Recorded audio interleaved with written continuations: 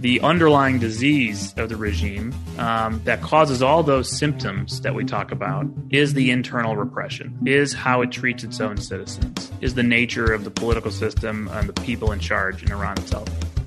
It is the first week of September, and welcome to our sixth and final episode of our summer podcast series, Breaking Chains, Fighting the New Global Repressors. I'm Lester Munson, your host. All over the world today, we are witnessing nation-states such as North Korea, China, Russia, and Iran cracking down on populations within their borders and expanding their repressive aims internationally. In this summer series, I talk to a range of special guests about the stark reality we now face. As the rapid development of technology makes it easier for nation-state actors to commit widespread human rights abuses, what can we do to confront these abuses and protect global security? Today's episode will feature Richard Goldberg, a senior advisor at the Foundation for Defense of Democracies. Rich has extensive experience on Iran and the broader Middle East from his time working on the Hill, as well as at the White House's National Security Council. Rich provides a thorough overview of Iranian political history. He breaks down Iran's regional and internal ambitions, including the extensive persecution of human rights that occurs. Finally, Rich explains the dangers of the U.S. resurrecting the Iran nuclear deal. We are thrilled to have him. Richard, thanks for joining us today. Lester, my pleasure. It's great to be back on the pod. It's been a while. I love it. It has been a while. You're one of our few returning guests, so we're thrilled you're willing to join us. We have high regard for you and your work. And we brought you in to talk about a very important topic, the country of Iran. Of course, the hot issue with Iran right now is the possible revival of the JCPOA, or the Iran nuclear deal. And I want to talk to you about that. But first, I want to kind of set the predicate here of the totality of the challenge that Iran presents to the United States, to the West, to the global community, however you want to phrase it. But let's go really big picture. Tell us, and I know you've been an Iran watcher for a long time and have a lot of unique and interesting thoughts about these challenges. Let's go big picture. Tell us about the nature of the nation of Iran, the people, and then the regime under which they live. Yeah, I think for anybody who is an Iran watcher and has been in this space for any number of years now, whether it's going back to the revolution in 1979 or forward from there, my entrance to the issue was when I was a Capitol Hill staffer working for then Congressman Mark Kirk. Mr. Kirk had been a longtime advocate of human rights globally, looking to adopt prisoners of conscience, dissidents, minorities who were suffering attack and persecution. And we found all that in the Islamic Republic of Iran. And so in the early days of my work on Capitol Hill, the human rights situation in Iran was paramount and has been at the forefront of my mind for many, many years. You have a young population in the Islamic Republic of Iran, relatively young, that is pro-Western at their core. The clerical regime at the top, the mullahs, the loyalists of the Islamic Revolutionary Guard Corps, the guardians of the Islamic Revolution, who speak on behalf of the country, are not its majority. From a political perspective, they are merely the repressors in charge to this day. And you have sort of this, late Soviet Union type situation where the leadership is not just bankrupt financially, they're bankrupt ideologically. And there's a complete mismatch between what they are saying the vision for Iran should be in the world and what the people want. What is their vision? Their vision is a revolutionary vision that's exporting the Islamic Revolution. It's bringing the Islamic Revolution throughout the Middle East, dominating the Middle East through its version of Shia Islam.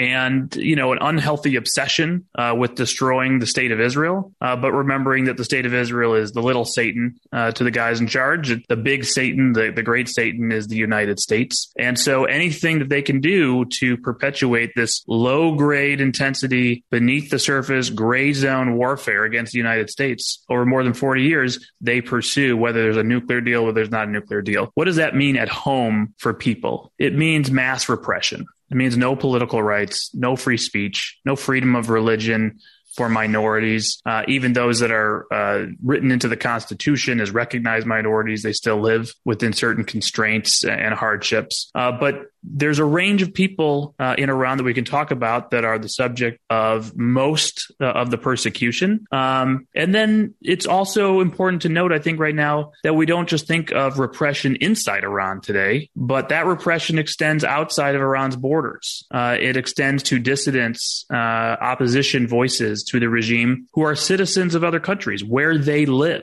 Assassination plots against dissidents in Europe, in the United States of America, kidnapping plots within the last year to kidnap a U.S. citizen, an Iranian-American opposition voice, a woman who lives in New York, with an incredible indictment from the Department of Justice unveiled, where there was like out a James Bond movie, this IRGC plot to kidnap her off of the docks of New York City, bring her down to Venezuela, ship her back to Iran. Totally crazy. In more recent days, some bumbling fool apparently sent by the IRGC or self-appointed with a gun just sitting outside of her house, finally arrested. This is happening with threats against other dissidents living in the United States and in Europe. We saw the inspiration to attack Salman Rushdie that just took place a few weeks ago in New York, with still details hopefully to come on that attacker. So, yeah, I think we should talk about what's going inside Iran, but I think it's also important to understand this export of the revolution, the fear that the regime has of its own people, undermining its legitimacy, bringing down the regime one day, extends not just within its borders, but outside its borders as well. That was terrific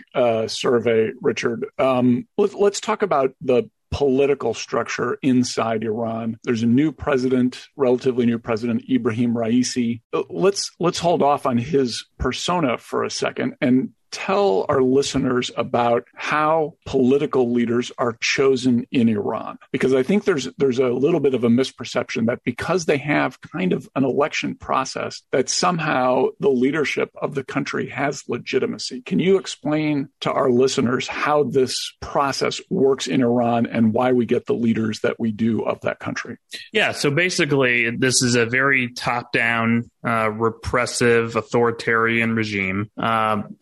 Ultimately, it's a dictatorship with one true head of state, one true repressor in chief, and that is the supreme leader, as they call him. And underneath the supreme leader, you have appointed individuals who are the cleared loyalist, mullah adjacent guardians of the regime, if you will. And the decisions of this parliament and people who are in the parliament, running for parliament, being installed in the parliament, people who run for election for president and are ultimately selected as president, all go through a filter for qualifications to be eligible to be in those positions and be rubber stamped approval, legislation, everything being rubber stamped approval through a council appointed by the supreme leader, so that anyone who's in the legislature is a rubber stamp organ extension of the supreme leader. The president and the cabinet are rubber stamped extensions of the supreme leader, subject to the debate and consensus building perhaps within that council that surrounds the supreme leader, right? So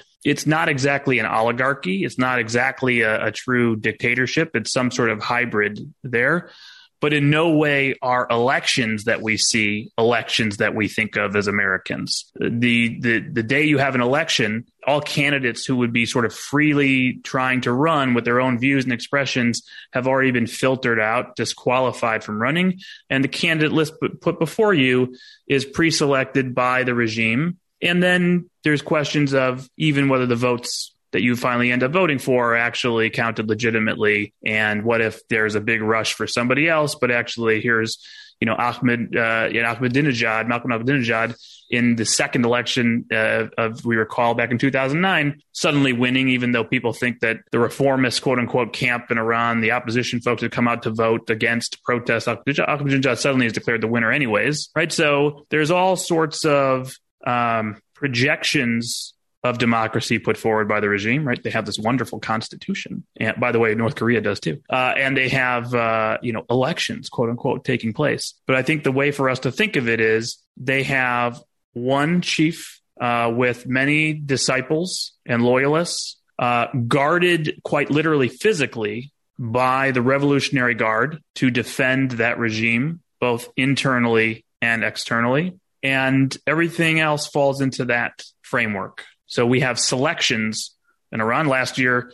Ibrahim Raisi was selected to be the president of Iran, and he has then selected a loyalist cabinet throughout. And what's interesting, by the way, is we've ebbed and flowed for many years from different narratives of who's in charge in Iran, right? There's this idea that there's these two camps. You'll hear this a lot. There's a reformist camp and there's a conservative camp. There are hardliners and there are moderates, right? And, in the late 1990s, that may have been somewhat true to an extent. There was certainly a belief in the street among intellectuals, among the political class, those who were human rights advocates, that there could be a reformist movement within the current system of the Islamic Republic. And through that, there were organizations, there was mobilization, there was a movement. And a harsh crackdown came against those who thought that there was an opening going on, that there was a potential to speak out and have this reformist movement going on. And over the last 20 plus years, we've seen the withering of any real reality that there could be a reform to the existing regime. And this became quite clear when we went from crazy man Mahmoud Ahmadinejad, for those who remember him from the late 2000s era. You'll remember him from such movies such as The Holocaust Never Existed and I'm going to wipe Israel off the map. We shifted from that hardliner, quote unquote, to Hassan Rouhani, who was the moderate reformist who was going to take over and take Iran in a new direction. And we're going to have a nuclear deal. And that could be the start of a thaw in relations and really just change the whole regime. Right? Well, Hassan Rouhani had actually been involved in terror plots for many, many years, had been on a small committee that had approved the bombing of the Jewish Center in Buenos Aires in the 1990s, the EMEA bombing. He has complete loyalty to the regime and to the supreme leader. And in fact, human rights abuses continued and worsened for a time under his presidency. And there was a point at which over the last, I'd say 5-6 years, that you saw people who used to align themselves with this idea of a reformist camp come out and say, there is no reforming this regime. The political system is built to resist reform. We need a new type of political system. People who signed letters on this and have been outspoken are people like Nobel laureate Shirin Ebadi and others who have come out with this concept of a need for a referendum for a new political system in Iran. Okay, why does that matter? Because the narrative of this shift to moderates and this idea of a hardline camp and a moderate camp is actually partially the narrative that sold the Iran nuclear deal back in 2015, that we needed to embrace this nuclear deal because we had Hassan Rouhani elected as a moderate.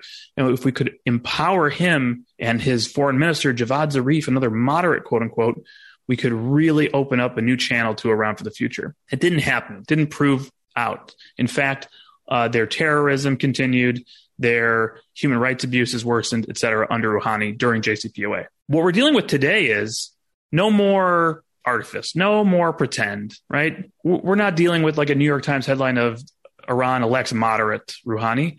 We're dealing with the election or selection of Ibrahim Raisi, also known as the hangman of Tehran, somebody who led the judiciary for many years, who was literally a person who sent people to their deaths every hour, on the hour for weeks at a time. During one of the major crackdowns on political opposition in the late 1980s. Somebody who has been in charge of the persecution of Iranians for many, many years as head of the judiciary. Somebody who's completely loyal to the revolution, who then installs a cabinet who's like a who's who of Murder, Inc., Islamic Republic style. You know, people who are wanted with red notices from Interpol for terrorist attacks, human rights abusers, et cetera. That's the cabinet today. And there's no pretend of like, oh, we're going to be nice or we're moderates or this could lead to something else. We're in the middle of one of the most brutal crackdowns inside Iran today that we're not even talking about. And inside that moment of being presented with, no veneer, here is the true face of the regime. They're in charge. They're negotiating with you. And a massive crackdown on religious minorities and dissidents and artists and women going on today. That is the context by which they have come to the table to say, you still want to give us $275 billion? You still want to do a nuclear deal with us? Okay, well, we have more. We still have more demands. We still have more demands. And that's where we're at today. I think most Americans, when they think of Iran, at least ones of a certain age, and I might be including myself in that, go back to the hostage crisis from 1979 when 50-some American diplomats were held in the U.S. embassy by the Iranian revolutionaries for about a year and a half. They weren't released until early 1981. And kind of think about that, like their thoughts about Iran go back to that moment. Tell us about the connections between the current folks running the country of Iran and the people who carried out this hostage taking of Americans in 1979? It's an interesting question, right? Because it's such a generational shift. It's a generational gap, which I think cuts both ways in both countries, in both the U.S. and in Iran. So I was born just after the hostage crisis, so I don't remember it. I barely remember Operation Praying Mantis, but I like it. I like it. And you think about, we're now on a second supreme leader, right? We're a generation later. Veterans of the Iran-Iraq War are very senior at this point. And so you have a new generation in Iran, but also a rising generation here in the United States that has no memory of that. And we also don't have a memory at that age level, my peer group, of the Beirut bombing at the embassy or the Marine barracks. We have some childhood memories of Khobar Towers, but honestly, amidst Bulls championships and other things going on in the 1990s, it didn't break through. And so our prism of Iran, of my generation, is pretty much all through the nuclear program, because that's really when we start paying attention. We're in a post 9/11 era, and the nuclear program is exposed late 2002 and 2003. And ever since then, our entire framework of dealing with Iran has been through the prism of their nuclear program. Well, it was terrorism prior to that, human rights abuses prior to that. So that's a big difference, I think, in the body politic, and is reflected in the congressional debate and in the party politics debate over JCPOA today. I really do see that. The fact that you could maintain a partisan divide over pressure on the world's leading state sponsor of terrorism, leading human rights abuser, and that's pursuing nuclear weapons capabilities, I think is only possible because we are that disconnected from that generation. On the Iranian side, I think it cuts two ways. One is the ideology of the revolution is bankrupt in a newer generation. They just see despair and lack of economic opportunity and isolation from the West and repression and lack of political rights. And I can't do things that people can do in America and Europe. People travel, people go on holiday. They see what life could be like elsewhere. They want Western brands. They want Western products. But their leaders are stuck in 1979 at a senior level. Now, you also have clearly an up-and-coming generation of IRGC loyalists who are less attached to 1979, more attached to the IRGC itself. And that leads to a lot of conversations that some experts have on what could come next. What if the supreme leader died tomorrow? What follows? Is it just the same supreme leadership? Is it the same construct? Does the IRGC make a power move and expand itself into more of a traditional military dictatorship, still ostensibly the Islamic Republic, but IRGC sort of pulling the strings? I think these are interesting questions that all sort of stem from what was Iran like in the years following 1979, and what were we like in the years following 1979? Let's do, for our listeners, a quick survey of what Iran is doing in the region, in Iraq, in Yemen, in Lebanon, in Syria. I don't think we can review every single faction and terrorist incident and whatnot, but characterize, if you will, what Iran means to its neighbors. Yeah. Okay, so I'm going to try to do a quick survey on that. And I do want to come back to do a survey of what's happening inside Iran as well on this human rights repression crackdown that's going on right now. Regionally, right, the export of the Islamic Revolution we talked about, the IRGC's influence, malign influence throughout the region. They have long been at this idea of establishing what they call the Shia arc, which goes from Yemen and the Gulf in the south, moving up through Iraq, moving over into Syria, into Lebanon, to the Mediterranean, and being able to control, interdict, threaten, deter from the Red Sea on the south to the Mediterranean in the north, while maintaining all of the buildup of longer range projection of power inside Iran itself, and potentially even moving those projections of power farther to the west to increase their deterrence and projection of power into Israel, into Europe, and beyond. Okay, so what does that mean exactly practically? In Yemen, the IRGC has been hard at work now for several years, building up the Houthi, used to be called the militia rebels. At this point, I would call them Hezbollah in Yemen, for training, supply of missiles, UAV, drones, and simply supply and resources, material, money at the direction of the IRGC to have the Houthis become a threat to Saudi Arabia, to the UAE, and potentially to Israel, with eventual potential cruise missile activity, UAVs that could go up the Red Sea and threaten Israel from a very different direction than we normally think about. That's in Yemen. And we've seen that threat increase and become more lethal over several years with ballistic missile strikes against Saudi Arabia, against the UAE, complex multiple threat attacks, including drones and missiles and rockets against the UAE, Abu Dhabi just a few months ago, including attacks on Al Dhafra, where U.S. forces are stationed. We've seen complex attacks against Saudi oil infrastructure there as well. So it's already a major problem, major angst. U.S. under the Trump administration designated the Houthis as a foreign terrorist organization. That status was reversed early on in the Biden administration. And that issue itself has become a major tension point in the U.S.-Saudi and U.S.-UAE relationship. In Iraq, very timely conversation as we are seeing complete chaos break out in Iraq, with the potential for Iranian-backed militias, Iranian-sponsored, trained, supported, politically controlled militias and political parties using an opportunity to foment chaos and potentially take over effective Tehran control of the Iraqi government and political system. This has long been their goal, Iraq being a Shia majority. In the south, having a lot of Iranian presence now over many, many years. We in the United States typically think of the Iranian presence going back to our experience during the Iraq War of the IRGC supplying various improvised explosive devices, other types of explosive devices that eventually led to the murders of more than 600 American servicemen in Iraq. And the funding various brigades and militias and terrorist groups throughout that period. As the surge worked and we were able to bring stability to the country, that evolved. And as the drawdown of U.S. forces was completed, that evolved into how does Iran consolidate political power inside of Iraq?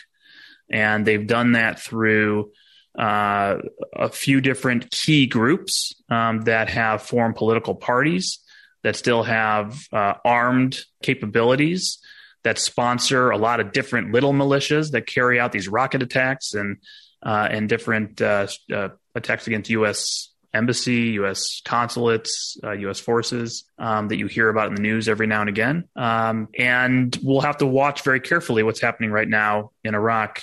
This is a very unstable moment where the Iranians are hoping that if the momentum of the nuclear deal comes with a strategic realignment in the region where sort of backing off any pressure in Iraq, backing off any pressure in the region against Iranian influence and control, that's an opportunity for the Iranians to seize back momentum they thought they were building towards effective control in Iraq while the United States was still in the JCPOA. You move, and I should also note, there have been reports of the Iranians moving ballistic missiles and other capabilities into Iraq, again, to help with their ranging westward and to increase the likelihood of being able to strike a target in Israel or elsewhere by having mobile missiles positioned inside Iraq, not just relying on their forces inside of Iran. In Syria, we have seen over now several years, obviously the Iranian government being a close ally of Bashar Assad and the top sponsor of Hezbollah, and using both Hezbollah and the IRGC itself to try to help stabilize the Assad regime, beat back the opposition during the civil war, also engaged in fights against Sunni groups that were there, whether they were ISIS affiliated, Al Qaeda affiliated, or simply those in the opposition freedom movements. And over the course of time, what had become sort of a let's save Assad mission became a smarter idea of let's use the cover of being here to help Assad to establish military infrastructure on a permanent basis inside Syria so that we can build missiles in Syria, not in Iran, and then try to smuggle them through the region so that they can build UAVs in Syria and fly them very directly over to Israel and try to conduct attacks. So that has been a major source of tension over many years. We've seen the Israelis conduct strikes on a regular basis against these facilities and IRGC personnel and infrastructure that are co-located at Syrian military sites and Syrian airports, sometimes co-located with Russian military assets and sites. That becomes a difficulty in the Israeli-Russian relationship. Obviously, the war in Ukraine has taken that to a different level, but already had been an issue. And as they have for many years, drive on into Lebanon and be able to supply the hundreds of thousands of rockets that have, with precision guided munition tail kits, been converted into not just unguided rockets, but precision guided munitions in the hundreds of thousands, ready to attack Israel any day. And then you're at the Mediterranean for whatever smuggling you're going to do there. So, and remember, you're down in Gaza as well, right? Main sponsor now of Hamas, main sponsor of Palestinian Islamic Jihad. We just saw a flare-up of a conflict between Israel and Palestinian Islamic Jihad. The whole subtext of that, by the way, had to do with the IRGC working with Palestinian Islamic Jihad to try to do a takeover in the West Bank for Iran, right? Because basically that's like the last thing standing. They don't really have sort of major influence over because the Palestinian Authority is still in charge there. If they could pull a Gaza in the West Bank, huge coup for the Iranians, and they're trying. And that was a lot of the months-long IDF operations going into many of these communities like Jenin, pulling out these PIJ, IRGC-sponsored terror cells that were trying to bring down the Palestinian Authority, which ultimately led to some strikes into Gaza to preempt some terror responses. But that's the picture here. And there's one little node of U.S. forces in a place called Al-Tanf on the eastern border of Syria with Iraq. And the presence there ostensibly is the counter-ISIS mission, which remains important long-term. We can't take our eye off the ball and just imagine it's all gone. It's not. But it's also a major presence there to have some U.S. deterrence toward the completion of the Shia arc, towards the completion of being able to literally just drive missiles all the way around the region, from the Red Sea on the south, all the way to the Mediterranean on the north, nonstop express.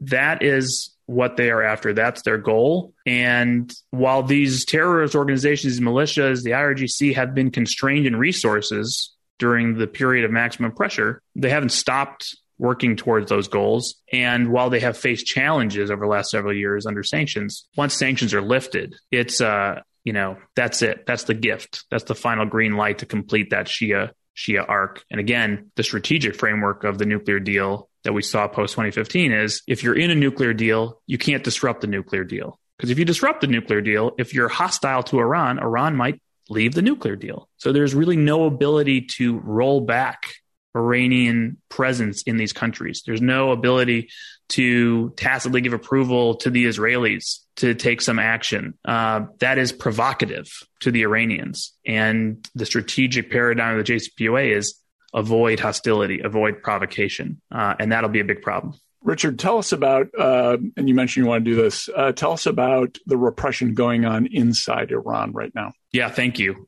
It's a big, big, big deal. And unfortunately, we don't talk about it not nearly enough, right? We talk about nuclear, we talk about missiles, we talk about terrorism, we talk about U.S. hostages, which I think is also part of the human rights piece here, but it's ultimately part of the extortion campaign of Iran. And all those are incredibly important to U.S. national security, and that's why we talk about them. That's why they dominate the headlines. But the sickness of this regime, right, the underlying disease of the regime that causes all those symptoms that we talk about is the internal repression, is how it treats its own citizens, is the nature of the political system and the people in charge in Iran itself. Right now, if you are a defender of women's rights, if you want to talk about a war on women, There is a true war on women going on inside the Islamic Republic of Iran today. And women are being literally beaten and tortured out in the public, dragged into interrogation cells where they are beaten some more, and then put on public television, coerced to repent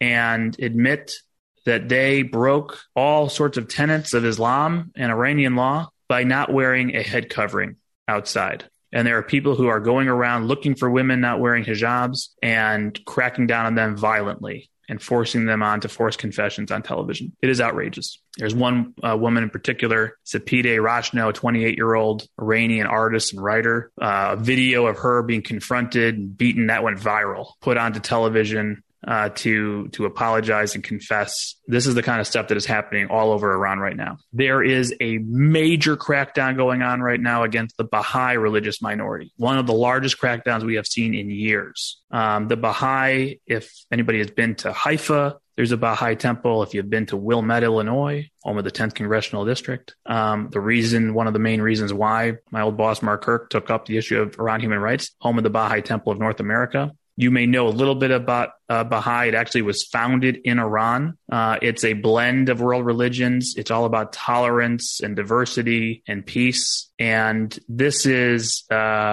viewed as an apostate religion that turned its back on Islam by the regime. And it has been the target of brutal repression for many, many years. Right now, there have been at least 200 incidents of the regime going to Baha'i homes, arresting people, actually bulldozing their homes. You can find all this stuff on social media, and putting people in prison. And it's outrageous. It's absolutely outrageous. Over time, over many, many years, and this has, been condemned worldwide for many years. It hasn't stopped anything, just condemning something. But the Baha'is have been stripped of most rights. They've been excluded from having jobs in various sectors of the economy. They've been expelled from universities. They're monitored closely by the Interior Ministry, all their movements, their social gatherings, etc.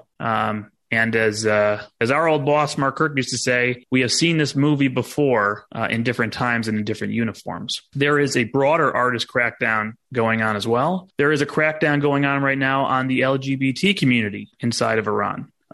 If you are an activist who is very passionate about LGBTQ rights, you should be very up in arms about doing a nuclear deal and giving a lot of money to this regime right now. It's bad right now. Do some research. Ethnic minorities are targeted: Arabs, Kurds, others, and general just Iranians who want to express themselves. They are arrested. You go out to a protest and they figure out who you are, you may be executed. You will certainly be put in Evin prison, one of the most notorious political prisons in the world. And as wrestler Navid Afkari found out, you could be a celebrity sports player who will be wrestling at an Olympic level. And if you show up at a protest and they think you're an influencer and you're a danger to the regime because, you have a political thought in your mind, they took Navid and they executed him. I mean, that is just crazy. Totally crazy. And no one cared. No one cared in the world. There were some press releases. No one cared. We kept at the table with this regime, offering them billions of dollars. Labor unions have long been a target of crackdown. The internet censorship in Iran is one of the worst in the world. They have figured out how to throttle the internet, shut it down whenever they think there might be a problem.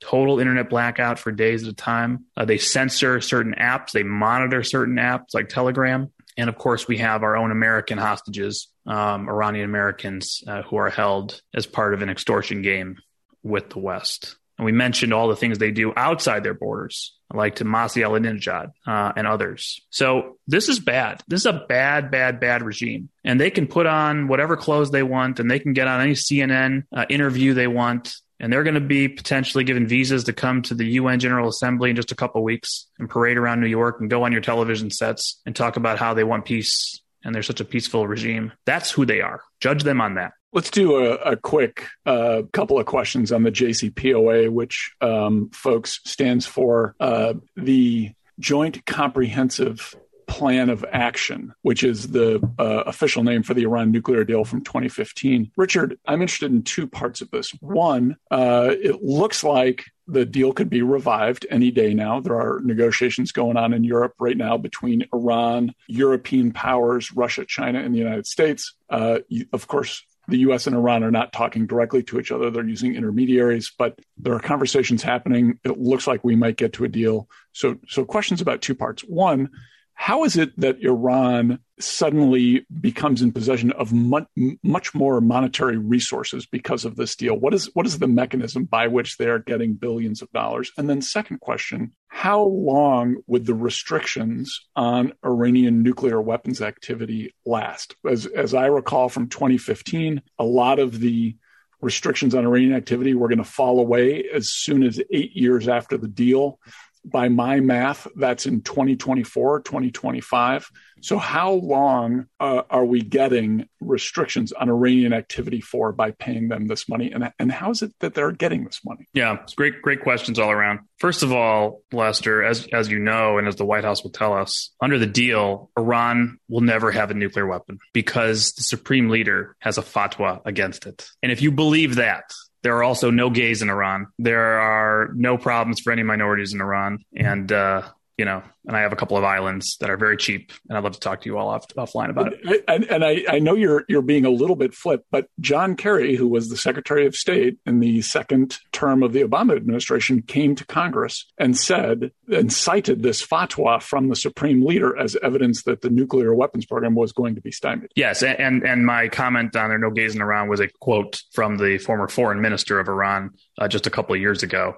So yes, I agree with all that. And it was hopefully my sarcasm came through heavily. The thing to think about of what is this deal doing and what's Iran getting out of this deal and what are we getting out of it is important to sort of look back of what has changed between 2015 and 2022. That to me is always sort of a good perspective to then say, okay, what therefore must be changing under this new deal, right? So 2015 to 2022, well, we have 2018. There was a nuclear archive discovered inside Tehran by the Israeli Mossad that apparently was hidden from the entire world, including the International Atomic Energy Agency, that curates their entire work on nuclear weapons with memos stating we need to build this curation so that whenever the supreme leader gives us the go sign, we're going to be quickly going back to weaponize. Like, we're not done with this nuclear weapons program, but hey, the Americans just invaded Iraq. We got to do this a little bit more on the sly now and slowly and in different pieces. And we now know of the work that went on through at least 2009. We now know of nuclear sites that were maintained, equipment that was maintained, containers that were maintained with nuclear equipment going back to this nuclear weapons program all the way through just the last couple of years. 2018, we have commercial satellite imagery from a warehouse in Iran loading up equipment, loading up containers. Suddenly those containers are gone. The IAEA shows up. The ground tests positive for uranium. What the heck was in the containers? Where are they today? We don't know. Another couple sites visited by the IAEA they never knew about test positive for uranium. One of those sites shows very recent raising of buildings right before the IAEA comes in. What was going on there? We can piece it together to some extent from the nuclear archive, but there are a lot of questions outstanding from the IAEA. Okay, that's very important because, by the way, all of that is a breach of Iran's more fundamental obligations under the Nuclear Non-Proliferation Treaty and their Comprehensive Safeguards Agreement with the IAEA. We have sanctions today that did not exist in 2015. Therefore, they're not accounted for in the JCPOA. In other words, after Donald Trump decided to get out of the Iran deal, we didn't just bring back the old sanctions. We started layering on new sanctions, new sectors of Iran's economy, new designations of entities, banks and companies, people, terrorism sanctions on top financiers of the IRGC. Banks and companies that perhaps once had nuclear sanctions attached to them now have terrorism sanctions attached to them because Congress passed a law in 2017 saying, hey, we want you to put on every flashlight on any network that's supporting the IRGC and go after them with terrorism sanctions. It was bipartisan, overwhelming majority of Congress during the Iran nuclear deal. Because remember, we were told in 2015, nothing would prevent the United States from imposing sanctions for terrorism, missiles, human rights, notwithstanding the nuclear deal. And that's what we did. You have the sunset provisions that were put into effect in 2015. One of those has already expired in 2020. The UN arms embargo was lifted. We put in place new executive order authority in late 2020 to try to deter China or Russia from engaging in any transfers, any sales that would allow the regime access to advanced conventional weapons. And it would also try to create some sort of deterrence with the fact that the international restrictions had gone away. 2023, next year, two things are supposed to happen. One, the missile embargo of the UN is supposed to go away again. Good news, covered by the executive order already that was put in place in 2020. If that executive order goes away, that's a big problem. But also next year is what's called Transition Day under the JCPOA sunsets, where the U.S. is supposed to seek the repeal of statutory sanctions. That's not going to happen, by the way. I don't think Congress is ever going to vote to repeal statutory sanctions, whether it's a nuclear deal or not. So we're going to have a crisis next October when the Iranians come knocking and saying, hey, JCPOA sunset says you're supposed to seek the repeal of statutory sanctions. Are you doing that? President Biden, 2 months out from Iowa. Yeah, of course, we're going to seek the repeal of sanctions. New House Republican majority. We'd like you to repeal statutory sanctions. Yeah, none of that's going to happen. So instead, the Iranians are going to say, what are you going to give us? Because you might be in breach of the JCPOA. Well, let's say somehow we survive that and give them another few $1 million, $1 billion, whatever. Shakedown gets through 2023 crisis. 2024, you start rollbacks of the nuclear restrictions in the deal, starting with advanced centrifuge use. Oh, wait, they're doing that now. They're using advanced centrifuges now. How do they have advanced centrifuges?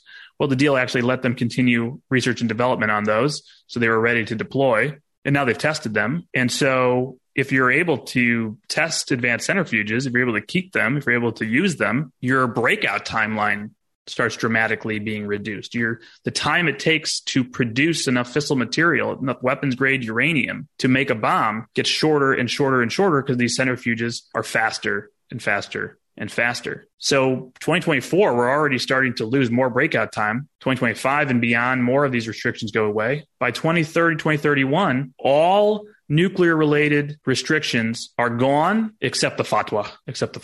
Thank God for the fatwa. But they can actually go and produce weapons-grade uranium as much as they want in 2031. That's crazy. And it's not so far away. Okay, so we have these sunset problems. And then also we have this Iranian capability now, right? They're producing 60% enriched uranium today. They've never done that before. This is only over the last year plus that they've done this. They have deployed advanced centrifuges and tested them over the last year plus to master in their own mind. And likely, let's just assume if they wanted to go to weapons grade uranium today, they probably could do it. Right? The one thing for everybody to remember is the greatest technical achievement in enrichment is to go from low enriched uranium to high enriched uranium, which is 20%. They've achieved that. They've now tested how to go more quickly and higher levels with various schematics of cascades, which is all these centrifuges put together and in different designs to see what's the most efficient, most effective. So they now have the nuclear know-how and the capabilities in the advanced centrifuges to break out if they so chose to do so. Okay, what does that mean for the context of this entire new deal? First of all the money that has been locked up around the world in frozen escrow accounts under U.S. sanctions, plus the value of relieving sanctions in the non-oil export sectors, plus the value of new oil exports coming to market by allowing countries to start buying Iranian oil legally under U.S. sanctions and increase those exports, combined with the lower cost of trade and investment that just comes with the relief of sanctions. We estimate that the Foundation for Defense of Democracies to be, in the first year, $275 billion total. And then if you keep going with the oil export revenue, the non-oil export revenue, and the lower cost of trade, because you already get that one-time cash infusion of the money that's frozen around the world, their foreign exchange reserves. You can't get that every year. But if you go with just the remaining amount of money, by 2030, that's $1 trillion for the Iranian economy. $1 trillion by 2030, $275 billion in the first year. By the way, the sunsets are not moving in the new deal, right? We've moved 7 years later. The sunsets don't move 7 years later. So it's a shorter deal. Remember, there were more sanctions put on after 2018 than existed in the deal. So they're actually going to get greater sanctions relief because all those additional sanctions are going to come off, including, by the way, the new terrorism sanctions. The terrorism sanctions on the Central Bank of Iran, National Iranian Oil Company, its tanker company, its petrochemical company on down, because those are the key institutions where the money is. And we're going to ignore or maybe